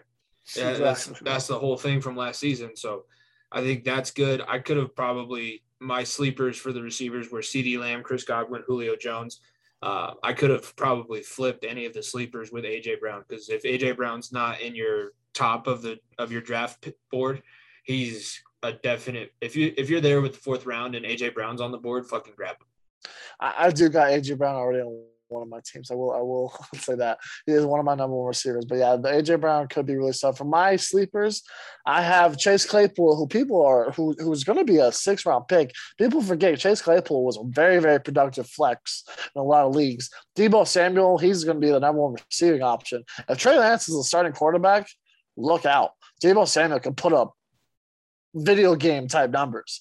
He could have himself a hell of a season. And then my last sleeper, Cortland Sutton cutting back with with Teddy Bridgewater being the quarterback. Cortland Sutton is going to get a lot more looks because he's not a guy who's going to hit you over the top. Cortland Sutton will craft you up, be with those short out routes, those post patterns. Like he's not going to hit you 75 over the top like KJ Hamler will. So look for Sutton to be a good guy in PPR leagues especially. He runs the best 12-yard out. He ran one to get a first down on Saturday, and then he also ran one to score with Teddy in. But Cortland Sutton's got that out route and the comeback route down. But no, I think especially if you're going to wait for receivers, then you got to hopefully hit on one to also be your flex because like you were saying with Chase Claypool, if you're going to draft a guy there and you haven't drafted up until that point, you want to have some flexibility. So if you're struggling at receiver, be sure to try and at least find somebody with some explosiveness for flex. I think CeeDee Lamb, if you have one of the top receivers that we mentioned and then you get a CeeDee Lamb as a flex, that's going to be huge. Chris Godwin, I think, especially now having a full season and a full off season with Tom Brady, we're underestimating how much of a connection that's probably going to be. Yeah, Chris Godwin is that guy. Yeah, Godwin, honestly, and Mike Evans have been dropping on a lot of fantasy drafts, honestly, lately. I got Mike Evans on one of my teams already, too, and it was weird to me. Mike Evans was there in the 5th or 6th round. Last year, I remember Mike Evans putting up 30-plus points in a few weeks. Like, the dude, both those receivers, they trade off, obviously. One guy has a hot week, the other one doesn't. That's why it's a little bit – that's why they're dropping, honestly. But one of those guys could be very, very, very consistent because Tom Brady loves both those guys. Godwin is the I know it's weird to compare these guys, but he is the Wes Welker, the slot guy compared to Mike Evans being the Randy Moss of sorts, even though they're not comparable, but you know what I mean. That's how Tom Brady uses his weapons, and Godwin with his speed and Mike Evans with his tough brute force. Those are really two really good guys. Don't get both, but I would try look for one of those because it's important. It's important that when you look at position groups, don't pick two of the same guys on the same position, or same team with the same position. So you should never have two receivers on the same team on your team, if that makes sense. Because you should look around. If I have a guy like Courtland Sutton, I don't go out and get Jerry Jeudy, because if I start both them, one guy's going to be taken away from the other, if that makes sense. So that's where you got to take some of these things into factor. Also with both these position groups, if you have a tight end for a team, don't necessarily pick their receivers. Yeah, and bye weeks are a thing, and that's another reason why you probably shouldn't have guys at the same position on the same team. I was kind of thinking too, and this will be a good way to move into our top 5 tight ends. These two positions work off each other very well, because like we were saying, getting a receiver late for a flex, you could also get a tight end late for a flex, and sometimes that's a good option. But for the top 5 tight ends, I have them starting with 5. I got Noah Fant. Number 4, Darren Waller. Number 3, Bobby Tunyon. Number 2, George Kittle. And number 1, Travis Kelce. Number 2 and number 1 are close. I will say that, but I do still have Kelce as number 1. What do you got for your rankings? I'm gonna argue here. I think Kelce is far and away the number 1, because the dude will give you the best production point wise of any tight end by far and away. I'll give you far and away because he's not injured either, and I gave him the edge over Kittle because Kittle's coming off injury. The only problem I would have with picking up Travis Kelce for your team is that he doesn't have a beard anymore. That's what you got going against you, really. But for me, before you go, this is also where him not blocking doesn't matter, because for fantasy, you don't give a shit. And this is the perfect tight end for that. George Kittle is more the blocking, but brute force. So I have Noah Fant 5. I have TJ Hawkinson at 4. Hawkinson's a guy that Detroit has no fucking weapons. He's the only bright spot. He's the only bright spot they have. Yeah. So I honestly, Jared Goff is going to dump and play to him all year long, honestly. So that's why I like him. I have Darren Waller 3. I think I have Kittle 2, obviously, and Kelce 1. The two guys that are interchangeable for me is Waller and Kittle, because Kittle coming off that injury. Darren Waller is the number 1 option too in Vegas. Darren Waller is a brute force. Dude's an absolute dog. I hate saying that, but Darren Waller is a guy that if you're honestly in round 3, end of round 3, early round 4, if Darren Waller is there, you snag him. You pick him up right away, because Darren Waller should not be falling that far. The dude is the number 1 option in Vegas, and when Vegas is successful, that's when Darren Waller is at his best. He's a typical flex size too, because he'll make an impact if he is able to take over a game. I have issue. I told you I was gonna put bump Fant for Hawkinson. I think Hawkinson has been playing just as well as Noah Fant. I think Fant might be a little bit more explosive. But then thinking about it, I'm like, if worst case scenario, if all things go to shit in Detroit, Jared Goff's not the quarterback throwing to TJ Hawkinson. It would be David Blau. Yeah. Or Blau, however you say it. I'm like, I'm not focused. If there's a possibility that guy's playing, I am not. I already have enough issue banking on the fact that Jared Goff will be able to get TJ Hawkinson the ball. So that's why he fell a little bit for me. But then sleepers at the tight end position, I put Mike Gesicki. I saw him a little bit lower than I thought he would. Tight end for the Dolphins. Yeah. And also former Penn State. He was there with Trace McSorley. And Hunter Henry. On time. Hunter Henry, now in New England, former Los Angeles Charger, and Mark Andrews is my last sleeper. So guys that are all big athletic guys that can move and are good targets over the middle. These are guys that are safety blankets. Hunter Henry I like a lot, because Mac Jones loved the tight end position also, and the short out routes too, and Alabama. So I think Hunter Henry could have a very, very productive year. For my sleepers, I have Evan Ingram. I think with Daniel Jones, that's going to be his dump off guy too. It's whether or not Ingram is a top 8 type tight end when he's healthy. He has not been healthy at all. That's the problem he's got going for him. Another guy that I like a lot that people are sleeping on is Austin Ferguson for Tennessee. Look, Tannehill loved using Delaney Walker and Jonnu Smith over there. Like when all the eyes are going to be looked on Julio, AJ Brown, Derrick Henry, that means somebody is going to be open. And I think that's going to be Firkser. Firkser is a guy that's not going to be your number one tight end. Don't get me wrong. That's a guy that could be a consistent starter at the flex position, honestly. And so I would look out for Firkser a lot. And then my last sleeper, I have Tyler Higbee, because Stafford loved using Hawkinson in Detroit. And I think Tyler Higbee in LA could be a guy that fits perfectly in, and Stafford is going to look to be consistently the guy to dump it off to at the tight end position. And Higbee is a pretty big dude too as well. Similar prototypes. It makes sense for tight ends. You want to go, like we said, you don't care if they can block. I think somebody, I didn't put him in just because I don't know if he's going to be as big of a freak at the next level, but if Kyle Pitts, that might be one that you maybe gamble on, especially if it's like second or third round and nobody's grabbed him, because the dude is an alien. If he is going to be that good, if he's going to translate to the NFL level, that would be a hell of a gamble to take and pay off. Be like, I drafted Kyle Pitts, third round. He was like a backup tight end, and then I don't know about third round Kyle Pitts. I think maybe he's a guy that a lot of people are taking after George Kittle. Right now, the conversation has been Darren Waller or George Kittle. I still think Kyle Pitts has a lot to prove. I don't know how you don't go with Travis Kelce, because the dude almost led the league. The guy after Travis Kelce.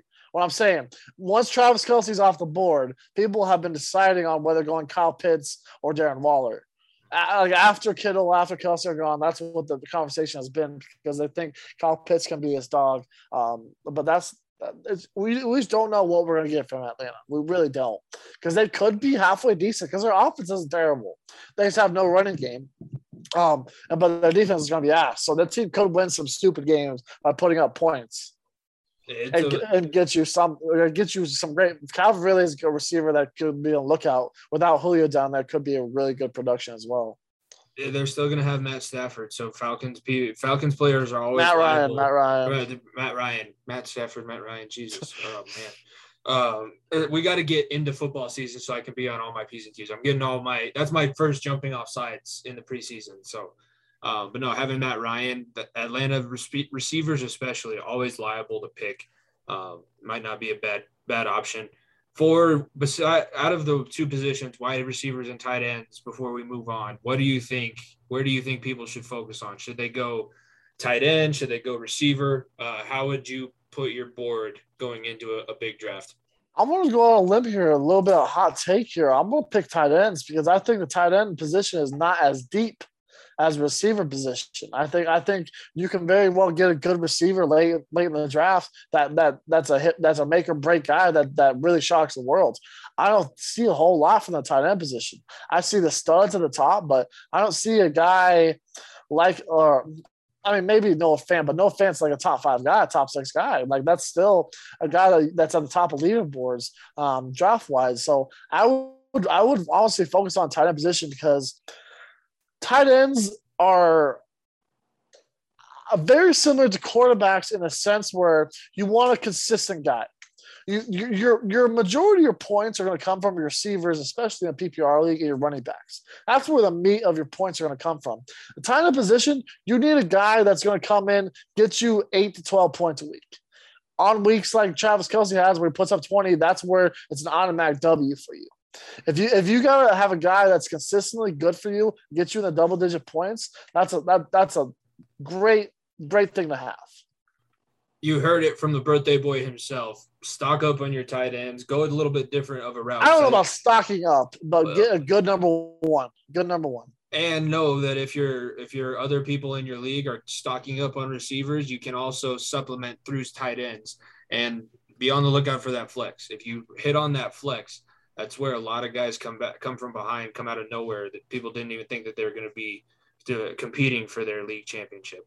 But hopefully you guys enjoy that little bit of fantasy football talk. Now we'll get into our beats of the week, our normal segments to close things out. We'll talk a little bit about what to expect moving forward. But now, beats of the week, win you guys some money.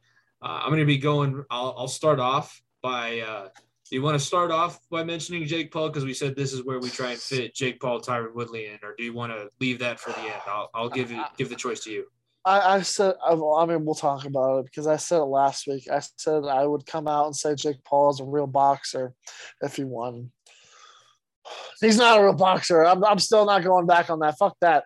Jake Paul, Tyron Woodley, you goddamn idiot. He's a loser. What in the what? I'm so upset that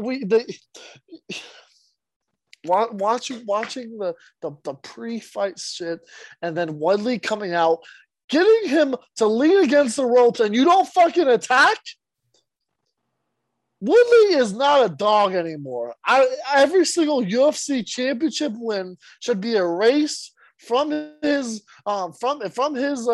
record. The guy is done for. I hope they don't rematch. They don't deserve a rematch. Give Jake Paul Tommy Fury, Tyson Fury's brother, because I don't care about that fight again. I cared once, and I was like, man, this is already stupid because Jake Paul won that fight. I'm not gonna sit here and act like he didn't. He won that fight. But the fact that Tyron Woodley talked all that shit and came in the ring and didn't perform, you're telling me you got tired that easily? It's a 3-minute round, bro. 3-minute round. You would go 5 minutes and with wrestling. You're telling me you can't stand up and throw punches for 3 minutes? That's terrible. Woodley is done for. Kick you the rocks. I don't want to ever see Woodley's face around ever again. Honestly, the real winner here was the UFC because Woodley is already a fucking piece of shit fighter. That now it looks better because he was on a 5-year losing streak and it got worse. Like it's terrible. The only good thing that came out of it was the fighter pay, which maybe it helped, maybe it didn't. But Jake Paul's a bunch of a dumbass that it won't help out in the end. But the fact that Woodley was the underdog, Vegas knew something, but I didn't, obviously. And I'm an idiot for betting against Vegas. He had enough stamina in him for one haymaker, and that was about it. He threw one haymaker, got him pretty good, but Paul was able to weather the fight, and he won it. There was no doubt that in anybody's looking at the numbers alone, and I know numbers don't always tell it, but over 85 more punches thrown and landed from Jake Paul. Tyler really did exactly what he had been doing. That's an embarrassment. I hope he doesn't. He shouldn't be able to show his face with dignity. That is an embarrassment. If they do have the rematch, they put a tattoo on the line. If Tyron loses the second time, he'll have to get "I love Jake Paul" tattooed somewhere on him that it would be visible, and it has like a certain size that it would have to be. I thought that for Tyron Woodley to get a rematch, he has to get the tattoo. No, he has to. I think if he loses it, I don't know. They were saying there was an automatic rematch clause somehow in the contract, but I think it was if Woodley won, Paul wanted an automatic rematch no matter what. But now I don't know what's going on. It's not important because we get to move on. All I'm saying is I bet $25 on it, and I was so pissed off. I had a great week in sports betting. Illinois, loved that pick. I took the under on the UCLA game. That hammered the under because they blew the brakes off Hawaii.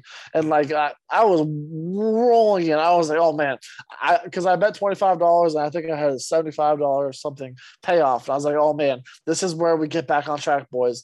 And this motherfucker doesn't show up. Oh my god. One other thing before we actually get into the lines this weekend, I wanted to give a shout out to Fresno's football program. They just passed 100. They just had their 100th season opener on Saturday. 100 years. 1921 was the first year that they had a football program. So, and they got a big shutout victory over it. So Fresno State, I like those smaller conferences, just like how we talk about being the champions of the mid majors. I like Fresno's football program. But that being said, for college football betting this weekend, I'm not going to call it a lock because I don't want to get roasted, but I think Miami at plus 18, the odds are set at minus 108. I don't think that's a bad spread.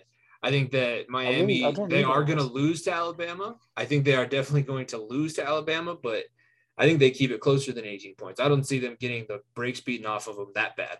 This ain't week 10, right? Alabama always they don't lose the teams at the beginning of the year, but they always make it interesting. And they always like these first few weeks of the year, especially with a brand new quarterback too.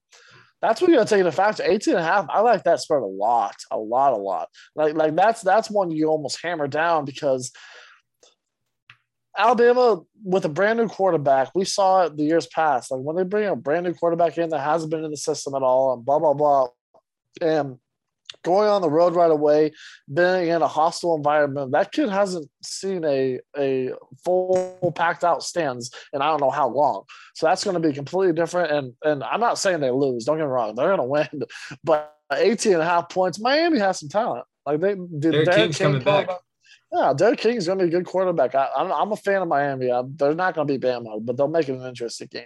Yeah, there you go. Jeremy will like that one too, and Mr. Fear will like that one. Give me Miami plus 18 at minus 108. What do you got for your first beat? I'm going to go with the next. Honestly, this is probably the best game of the weekend. We have Georgia and Clemson this weekend. I'm picking Georgia to beat Clemson at plus 130. I think DJ, what's his last name, Jimmy? Uiagalelei. There we go. I think DJ, whatever his last name is not going to be it. I think Clemson falls, and this Georgia team who is bringing a lot of guys back, I'm pretty sure, and they have a second-year starter now. I think Georgia could be another big SEC team that sticks around when they shouldn't. And Clemson, after getting the brakes beaten off of them by Ohio State, and then now here we are with them and coming back with a new quarterback, basically a whole new system. I don't know if I like the chances. I'm going to take Georgia plus 130, which is very surprising too, that the odds are on plus 130. That makes me think that the bookies out there like Georgia a lot, honestly. I mean, I think the spread was at minus 5.5 too. Yeah. So that's pretty good as well. Kirby Smart's going to have his guys ready to go. I don't think that they're returning anybody that you would say, oh, yeah, they don't totally have a shot to beat Clemson. But Clemson, they didn't. When Trevor Lawrence was out and DJ was playing, I don't think DJ lost them the games. It was the team around him. The team around him doesn't have the confidence like they had. And Georgia is going to be a hell of a test week 1. So I saw that too. I was thinking about putting that one down. But I chose to go instead with Michael Jordan's alma mater. I actually like them to be upset Virginia Tech plus 176 money line against North Carolina because North Carolina had all the hype going into last season. Mac Brown as the coach, Sam Howell as the quarterback, and they did not live up to anything. And now they have the same kind of expectations. They're top 10 in the top 25 polls.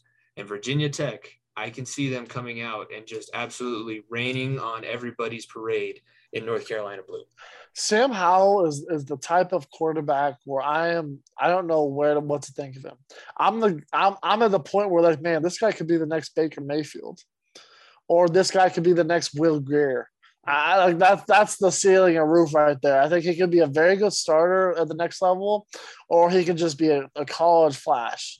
So I don't know what to think about this North Carolina team. Besides, they're a basketball school, so they're still a basketball school. So, Argyle on a football field just doesn't go. I'm sorry, but it doesn't work. Makes you want to throw up. What do you got for the next line? Like I said, my next 2 beats a week, I'm going to be around the U.S. Open. So obviously the favorite right now to win the men's U.S. Open is Djokovic at minus 130, and to complete the what are they calling it? The seasonal slam or the yearly slam where he won all 4 Grand Slams: French, U.S. Open, Wimbledon.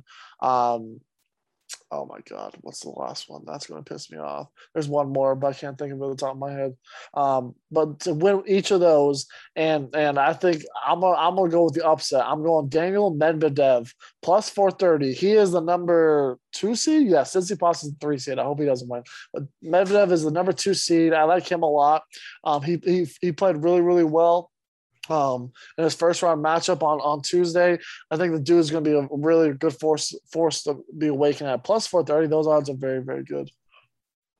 All right, my last one, I hinted at it a little bit earlier. I said that the Bills are going to have to find a running game for this to happen. I looked it up on FanDuel today. The Buffalo Bills right now to have the best record in the league is set at plus 1,000. The odds-on favorite is the Chiefs at, I think, minus 250. And then I think it goes Tampa Bay. I think there might be one other team. And then Buffalo's like 4th betting wise, plus 1,000. It's one that's going to take a while. And it might be one that early on isn't going to work out. But think about the thrill that you would get every single week. Like Buffalo starts off undefeated. And then they're like, okay, just like 3 more weeks. If they win 3 more weeks in a row, it's locked that they have the best record in the league. And I get my plus 1,000. So I don't know. That one's like a fun one I think Tampa Bay, honestly, I would argue because their division is worse than the Chiefs division. I mean, I think the Chiefs, the Raiders, Chiefs, and Broncos, we don't know what we're going to get from those three teams. I think it's pretty set in stone that everyone, the bottom two teams in the Buccaneers division are going to be terrible. So that's where I'm at with that. I would love to see maybe, like I said, the odds, someone bet odds on Tampa Bay going undefeated, which I think is ridiculous in general. But we never know, I guess. It's Tom Brady, right? That's the one thing he hasn't done in his career is gone undefeated. I've just found it here. Kansas City is not minus. It's plus 450. Kansas City's a betting favorite. And then Tampa Bay plus 600. And then Green Bay and Buffalo are tied at plus 1,000. So all four of those teams have, if they do play the way that we think they're going to, all four of those teams have some sort of an argument to be made to have money put down on best record in the league. But what do you got for your last one? 100%. My last one, I have Naomi Osaka to win the U.S. Open plus 500. Last time I picked Osaka to win one of these Wimbledon, or I think it was either Wimbledon or it was the French Open. She lost the next day after the episode came out. So hopefully this one works a little bit better for me. I think this is her first Grand Slam since I think since last year's U.S. Open, honestly. So I think she's got a good chance to win. Sloane Stephens is another one to look out for, alongside with Sloane Stephens is facing Coco Gauff. That's going to be a good match. I believe it's on either Wednesday or Thursday. That's going to be a great match coming up this week. But look for those two to come out, be sleepers. But Naomi Osaka, if she's back fully healthy, she is definitely one of the better tennis players or female tennis players in the world. It's exciting to see Osaka back. I just wanted her to get back out there since she's taken some time off with mental health and everything. Obviously, we talked a lot about that as well. So those are the beats of the week. We'll get your bets in, win some money. Either do what Nico did and bet against everything we said when he saw Jeremy take the lock of Nebraska over Illinois, or listen to us and maybe we'll all get a little bit more money in our pocket. But now finishing up with player and play of the week. For play of the week, I have Adrian Martinez, quarterback for Nebraska. The game was already over. It was like 30-9 at this point, but he took it 75 yards to the house, and I basically gave it to him because it showed that he has some heart. Like, he could have not ran for a 75-yard touchdown, but he decided that he wanted to finish it off, and they ended up coming close. So I think it was an 8-point game when it was all said and done. Illinois didn't score at all in the fourth quarter, but Adrian Martinez, a 75-yard touchdown, got my pick for play of the week. Yeah, my play of the week, I know we didn't really talk about this whole lot, but the Mets situation about the booing is a really interesting one. And Javi Baez on Tuesday, he had a game-winning run. There was a single to left field, and Baez was on first base, and there was a guy on third, and the left fielder bobbled the ball, and Baez scored from first base. The dude, he was flying around the bases. He just sent it fully, and the Mets won on a walk-off. I think it's a whole weird situation. Baez doesn't want to be in New York. He wants to be in Chicago still. He's gonna end up with the Cubs again. But it's just funny how the booing thing. The Mets, I think, only have 2 games better record or 3 game better record than the Rockies do. And with as much talent as they do, that should never be happening. And I think it's funny how they're booing back to the fans. Yeah, I was like, he's getting booed by his own fan base. But then I remembered Javi Baez is not going to be a New York Met after this season. That swing also was hilarious. Did you see the video of that swing where he, if you're on Twitter, search up, anyone out there, search up Javi Baez swing. And the guy swings a good 5 seconds before the ball gets close. It's like when you jam X way too early in MLB show, and it just swings automatically. It was one of the wackiest things I've ever seen. And Javi Baez is a guy that you either love or you hate him, and the Mets fans obviously hate him. He had the base running play earlier too, where he got it was an infield ground ball, and he got caught in a rundown between first and home and ended up getting 2 RBIs and a double out of it because Pirates suck that bad. So Javi Baez is a magician on the bases. Pretty sure that's his nickname or something. No, isn't it El Mago? Is that his nickname? El Mago is the magician in Spanish. Yeah, I know. It's either him or that's Fernando Tatis. I don't know. Like I said, we don't call him baseball. Baseball is iffy. The only El Mago I know is Facu Campazzo. Who do you got for – hit me with your player of the week. My player of the week, I'm going to go, like I said, the UFC fights this weekend were actually pretty good. Bryan Battle, who won the Ultimate Fighter. Like I said, I talked about it a little bit last week.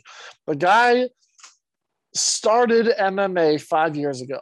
Started it 5 years ago. He is like 28 years old, and the guy is a great story. He was the last pick on the Ultimate Fighter, and he came out and just worked Gilbert Urbina. The guy just absolutely dominated. He got better every single week, and he was a guy, one of the hardest workers too in the Ultimate Fighter. That's one of the reasons why I like watching that show, is because you get to see guys' work ethic, and the guy was unbelievable. And he's going to be a name to remember for a long time. And him winning the Ultimate Fighter was a cake on top this past weekend. Yeah, that is the best. Only 5 years. Yeah, shows. Only 5 years into the sport too is just wild to me. I saw a commercial. ESPN ran a commercial for his story, and I was rooting for the guy after I saw it. It was a cool situation for him. My player of the week is Tyler Huntley. I'll give you $10 if you can tell me where Tyler Huntley went to college without looking it up. Can I get a conference? Pac-12. Oh, probably. Oh, Washington. Nope. Utah. Wasn't there a Huntley that Brett Hundley played at Washington, right? Yeah. Oh, so I was wrong. Like Tyler Huntley. Not that far. Yeah. And it's Huntley. This one's Huntley, not Hundley. But Tyler Huntley. Yeah, Tyler Huntley was 24 of 33, had 258 yards and 4 touchdowns, and then also ran for another touchdown. This one was partially a redemption thing for me, because the last time we saw Tyler Huntley was when the Bills were absolutely clobbering the Ravens after they knocked Lamar Jackson out in the divisional round. And then he was the backup quarterback that came in. So he got redemption, and he had a 5-touchdown game. And the Ravens broke the all-time record for consecutive preseason wins. Round of applause, 20 in a row. It's incredible. Nobody ever thought it was happening. I totally forgot to bet on that, but they worked whoever they played. Like, they were playing that game like they wanted that record so badly too. I believe it was Washington. Yeah, I think the score after the first quarter was like 25-3 or something stupid like that. They came out like wanting to win that for the record. Yeah, I think it's hilarious. We may never see that record again. No, and they broke it. They broke one of Vince Lombardi's Packers records. That's who it was. They beat the Washington football team 37-3. Jeez, yeah, they worked them. Like I said, they worked them. Yeah, so that's player of the week this week, and that's going to bring us to an end of episode 55 of the Far End of the Bench. Once again, I know it's been late. We'll mention it in the intro of the show. Happy birthday to my co-host, Nico Bryant. It is today. Be sure to tag him and the podcast in a birthday shout-out. We'll interact with you guys. But you can listen to new episodes of this podcast, Far End of the Bench, every Wednesday on all of your favorite podcasting platforms, with YouTube videos dropping Thursday and Friday. So be sure to follow and subscribe on all those things. Follow us on our social media at FEOTB Pod. Use our link tree. It's got links to all of our different pages. And now the Box State Bruins donate page will be in there as well. And then if you want to listen to another podcast of mine that's not so much sports-based, it's basically just an hour and a half of random nonsense with my brother. It's every other week now, and we're releasing those every other Tuesday, the Dago Express. But Nico, I'll say it one more time for me. Happy birthday. This was a big, fun, packed episode. This is the second birthday on the podcast, too. I know. So yours coming up now soon, too. Yeah, it was a fun one. 24 Mamba year now. So I had the LeBron year, like I call it, last year. Now it's the Mamba year this year. So hopefully, while you guys are listening to this, I'm getting my I'm playing a really good round of golf. And I'm not getting rained out on. So, and make sure we get a birthday golf swing so that people have to go back and compare to the FEOTB Invitational. Well, it's never. Just compare it to one of my swings, man. That's true. That's true. Watch that video and be like, "Oh, Nico's a lot better than Jimmy." And you'll be like, "Yeah, exactly." Yeah. No, but thank you everybody for tuning in. It's been a fun time. We'll be back next week one more time, and we'll be back in person. Nico is traveling, dropping his brother off at college, and celebrating his birthday this week. But we'll be back in person. For myself, Jimmy Pilato, my co-host and birthday boy Nico Bryant. This has been Far End of the Bench, episode 55. We will catch you next week. This is the blues I'm playing. Yes, it's a final thing. When the night is cold and lonely,